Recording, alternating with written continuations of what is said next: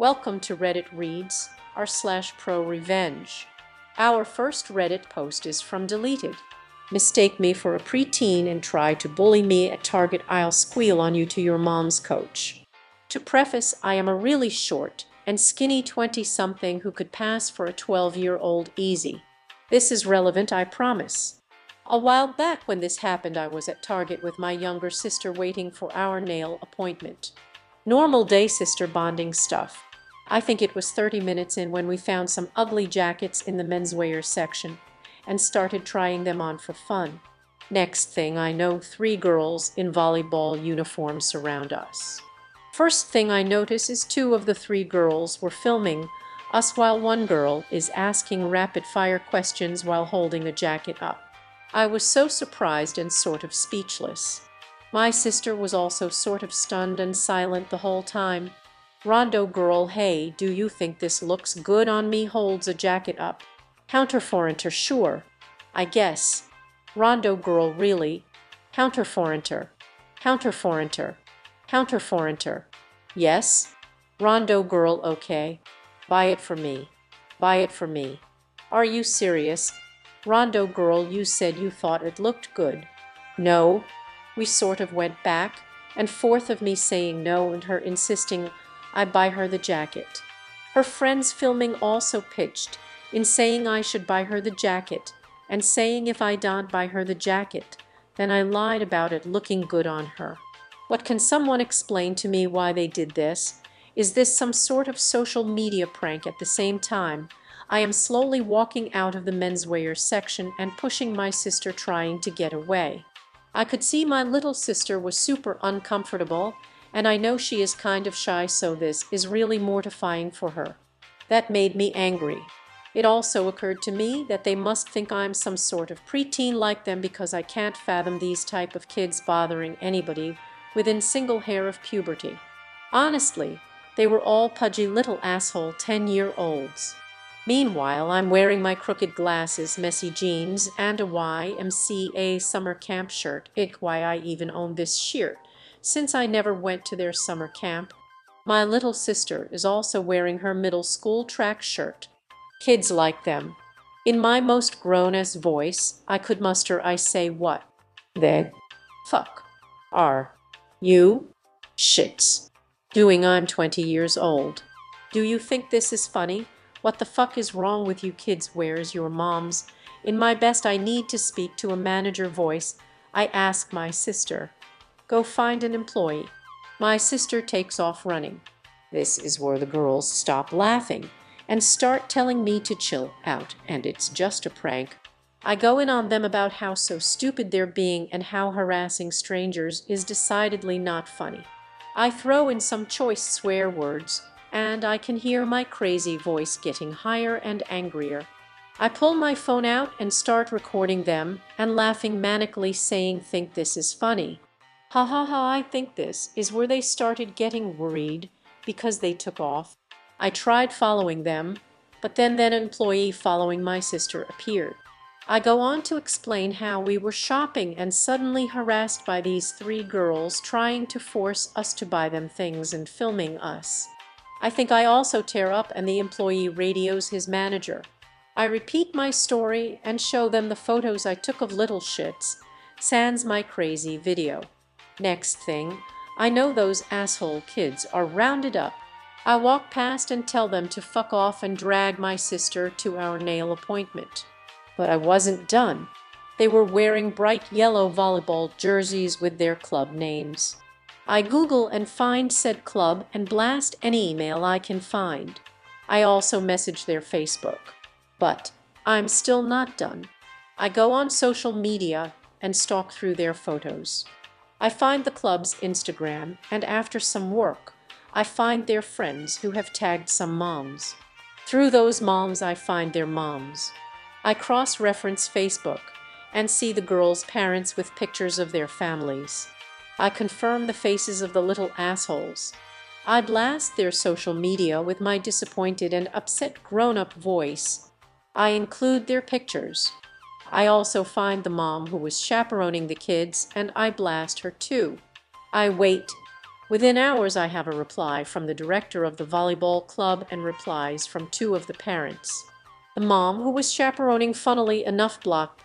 I never got a direct apology from those shits, but I hope having a stranger hunting them down and contacting people from their lives scared them straight. To top it off, I posted a glowing review of the Target on how they handled the situation with little shits faces. A week later, one of the dads asks me to take it down, so I oblige. He asked very nicely, "Lesson, don't be little shits to people." Edit WOOOAH. You guys, I was not expecting the response. Guys, I definitely know and understand I overreacted. I'm definitely overkill crazy. Like beat a dead horse crazy. But I didn't have a game plan that day on how to react and deal with the situation properly. I just reacted. Edit 2. When I was trying to mock the girls with my phone and laughing crazily, in my mind I thought I was like Randy from South Park, but I realized life is not like a cartoon, and I was a really scary 5 weirdo lady. I am not 12. I'm just a socially inept adult. This comment is from Lying Sack of Poop Shit. The thing I really like about this is that it was your sister being upset that set you off. This comment is from Stickener.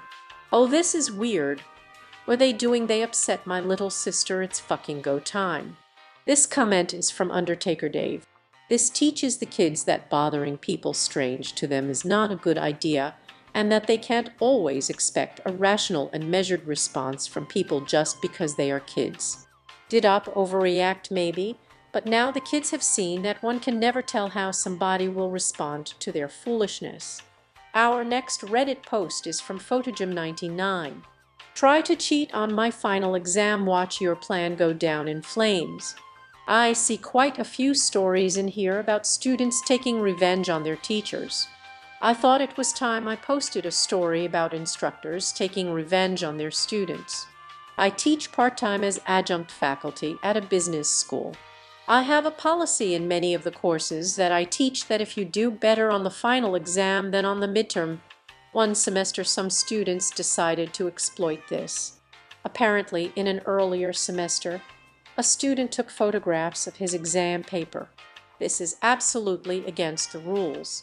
Somehow I didn't discover it at the time. A student sent me an anonymous tip that my exam was compromised. I was actually going to write a fully new exam for that section that semester, but I decided to test the student's assertion. I took the exam in question that was compromised, and I completely and subtly rewrote it. I made it so that it looked the same as the old exam. However, if you actually read it, you'd see that the questions, or sometimes answers, on multiple choice questions were subtly changed such that the correct answer would be very different. Any student who wasn't familiar with the old exam and wasn't relying on it would do fine, because none of the wording was misleading or anything. It was just very misleading if you expected the previous exam to be that day's exam. The class average was a little lower than average, but most students did about as I would have expected. However, about 7 students that clearly knew each other pretty well got very, very bad grades on the exam and failed it. None failed the course, but all of them had their overall grade go down significantly. I never heard a word of challenge from any of them. I've no idea if they figured out what I did, but I'm glad that student gave me the tip. I now routinely do this just in case. No idea if it's helping, but an instructor has to keep his students on their toes. This comment is from Photogym99. Glorious. That would have been worthy of its own thread. This comment is from Mercus. The students deserved that. I used them more as a practice exam and studied them on my own. Never had an issue with profs changing things around because by the time I was done reviewing last year's exam, I was totally fine. Not cheating, I guess it's still cheating, with some level of integrity. This comment is from Olephantin. Oh man, kind of reminds me of an organic chemistry course I took. The pref gave us back our exams after she marked them. I went in to ask about missing marks on one question. and she pulled out a photocopy she had made of my original exam to verify that I had not changed my answers before coming to her. Apparently she had caught quite a few people like that. Gave me a heart attack for a second before I remembered I hadn't even cheated anyways, so there was nothing to be scared about. Haha. Stupid brain of mine. Pretty badass of her though. Our next Reddit post is from Meshujna. Contractor abandons project midway, resulting in damages. Tries to go off the grid, but I found him and now he's paying me every penny. This is a bit of a long one, so I will try to keep some details out that aren't necessary to the story, but if I am happy to answer questions if something isn't clear. This whole story takes place over the course of a year, apps Deck 2016 into Deck 2017 and through March this year.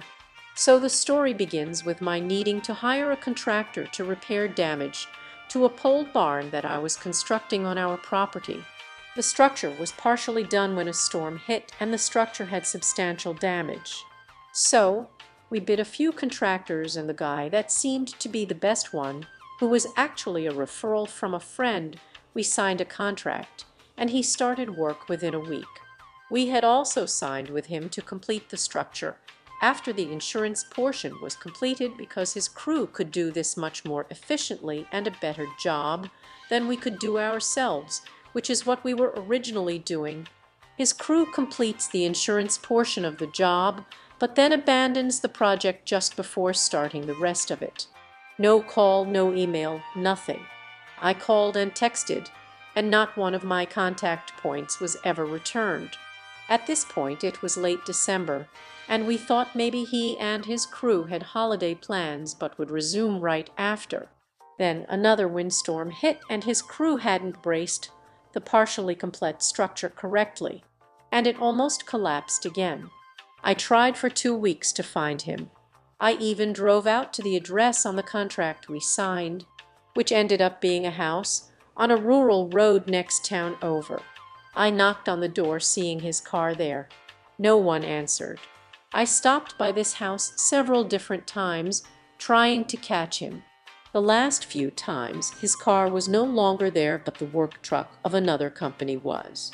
Wanting to know if he owned the house, I pulled up the tax records for it in the county it was in.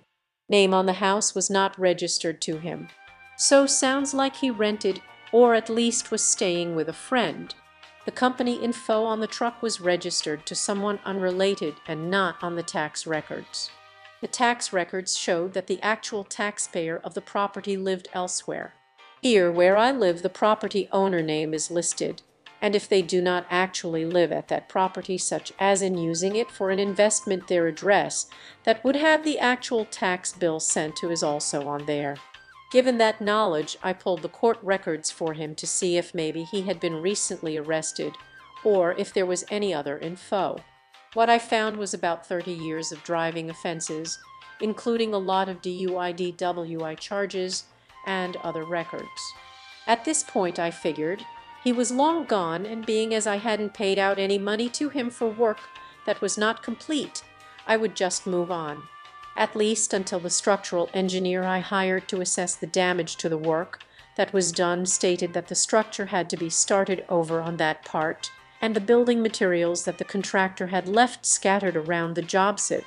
I had hoped that the structure could just be pulled back into place and resecured, but I was told this is not the case. So began the bigger drama and my determination to find him. So far his negligence has cost $1,200 for a structural engineer opinion. Our insurance company paid for a second opinion because they didn't like what ours said. $2,500 for insurance deductible to the newest contractor hired to repair the exact damage that happened 3 months prior, and $7,000 in materials that his insurance company refused to cover or pay for. The adjuster for his insurance company said that he was able to locate the contractor, but refused to give up any information for him directly. That, and the fact that the project wasn't finished, had detriment to my farm and boarding business because 2 of my pastures that were connected to where the building was sitting couldn't be used. This limited my ability to use natural pasture grass in summer months by rotating pastures for each herd and had to purchase hay, which gets quite expensive. By the time the building was completed and I could get my pastures back to normal, I had losses of over 14,000. Because I didn't know where he now lived, I used the only address I had for him to file for small claims court, which here has a limit of 15,000. The court documents I served came back undeliverable. This meant that I was kind of stuck, because a court date cannot be scheduled until all parties are properly served. But how do I find an address for someone who doesn't seem to register to any particular address directly? Time was still on my side, as this was still early mid-last year. So I kept a watch on social media for anything with his name, which was a very unique one. If there was another man of the same name within this state, within even the same metro area, it was unlikely because of how unique the name was. Then one day this past fall, after Google searching the name again, there it was, his Facebook page. His name hadn't shown up before on FB with several searches. Not sure why this was the case. Even better, all his settings were set to public. I could see everything he wrote about, including his recent commitment to stay sober earlier in 2017 just after he abandoned my project, and his employer's name. He had posted a pic of him on a job site, and someone asked where he worked now. He named the place. So a quick Google search and voila, got an address to serve him court papers too. So I refiled with the newfound address. But I still needed a home address to enforce the judgment once I won the case. So what did I do? Seeing that he was listed as single in his page, I used a fake FB profile that I originally had in use to test various features I enable on pages that I start up under my real profile. Truthfully, I only used that profile for that purpose, to make sure the settings I put in place truly work. But now it would serve another purpose.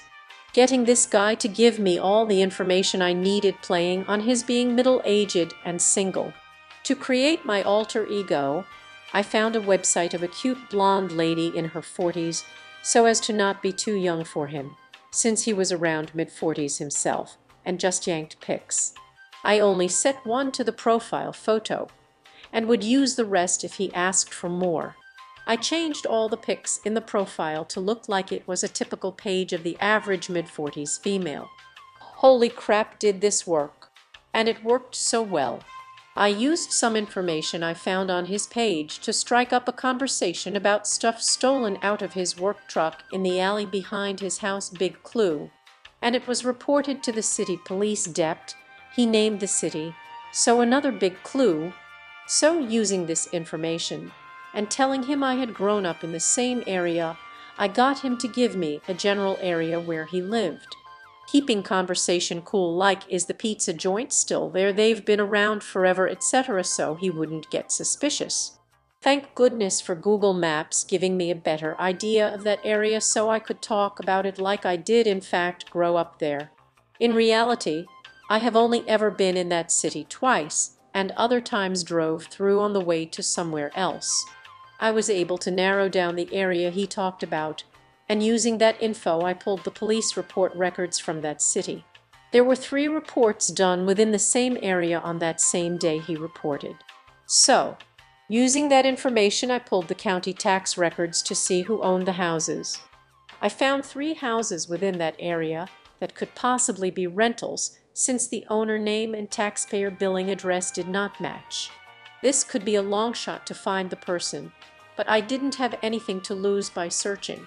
Just as I was about to call the homeowners to see if anyone by the name of the contractor rented from them, he posts some info on his page that made the calls completely unnecessary. He posted the name of his roommate in a status update, who I then check out the profile of. The profile lists the roommate's landscaping business. A quick Google search of that business name, and bingo! His state business registration address matched one of the 3 addresses I suspected to be the rental house. So now I have his home address. He had already been served at his employer's address for the court date. Fast forward to the court date. He didn't show up which I suspected he wouldn't, so I got default judgment.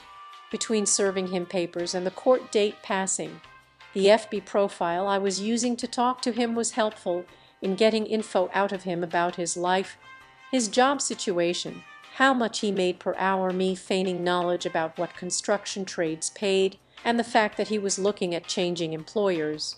He even told me the name of that employer. So I was armed with info should he decide to not work. He played right into my hands. Once I got the official judgment from the small claims court when I decided to contact him myself on FB using Messenger.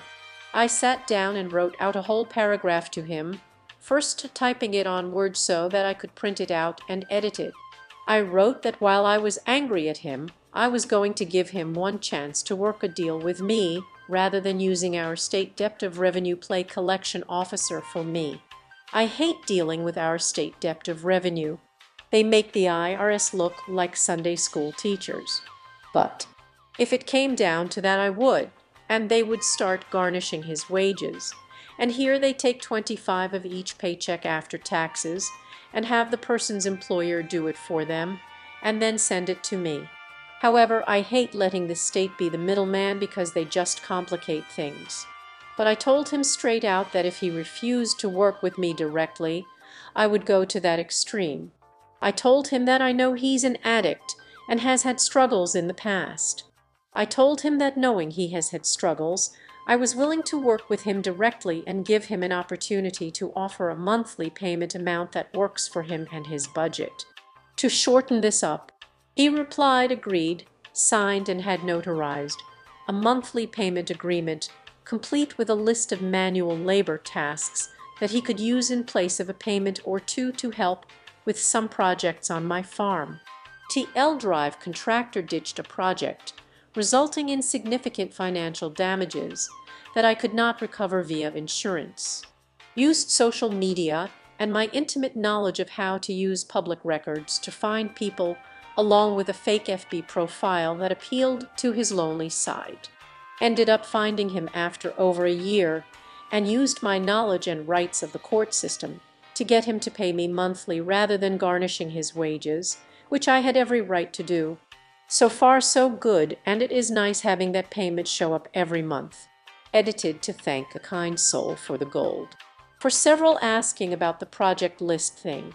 Most of the smallish but multi-step things we need to do this summer will be so much easier if we had help. We can't afford to pay the pros for most projects, and often do most of these things ourselves. Problem is my husband needs shoulder surgery, which we are waiting until this winter to get done because of the healing time and PT it will involve, and I can only lift so much being 5'6" and 100 tilts.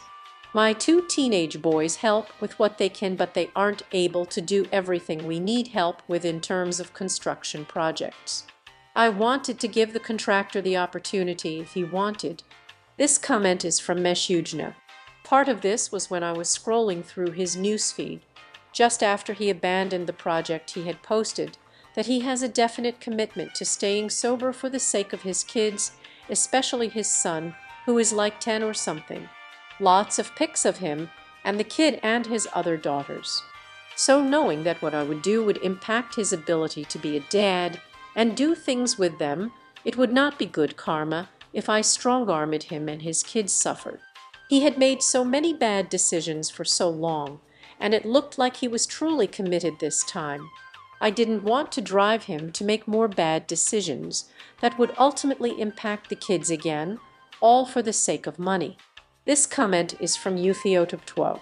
Maybe you could be a private investigator on the side. This comment is from Will Zebra. Nice. I think you got pretty lucky with the Facebook finding. That was Reddit reads r/ProRevenge. If you like this content, please rate this podcast 5 stars. We upload new videos every day. See you tomorrow.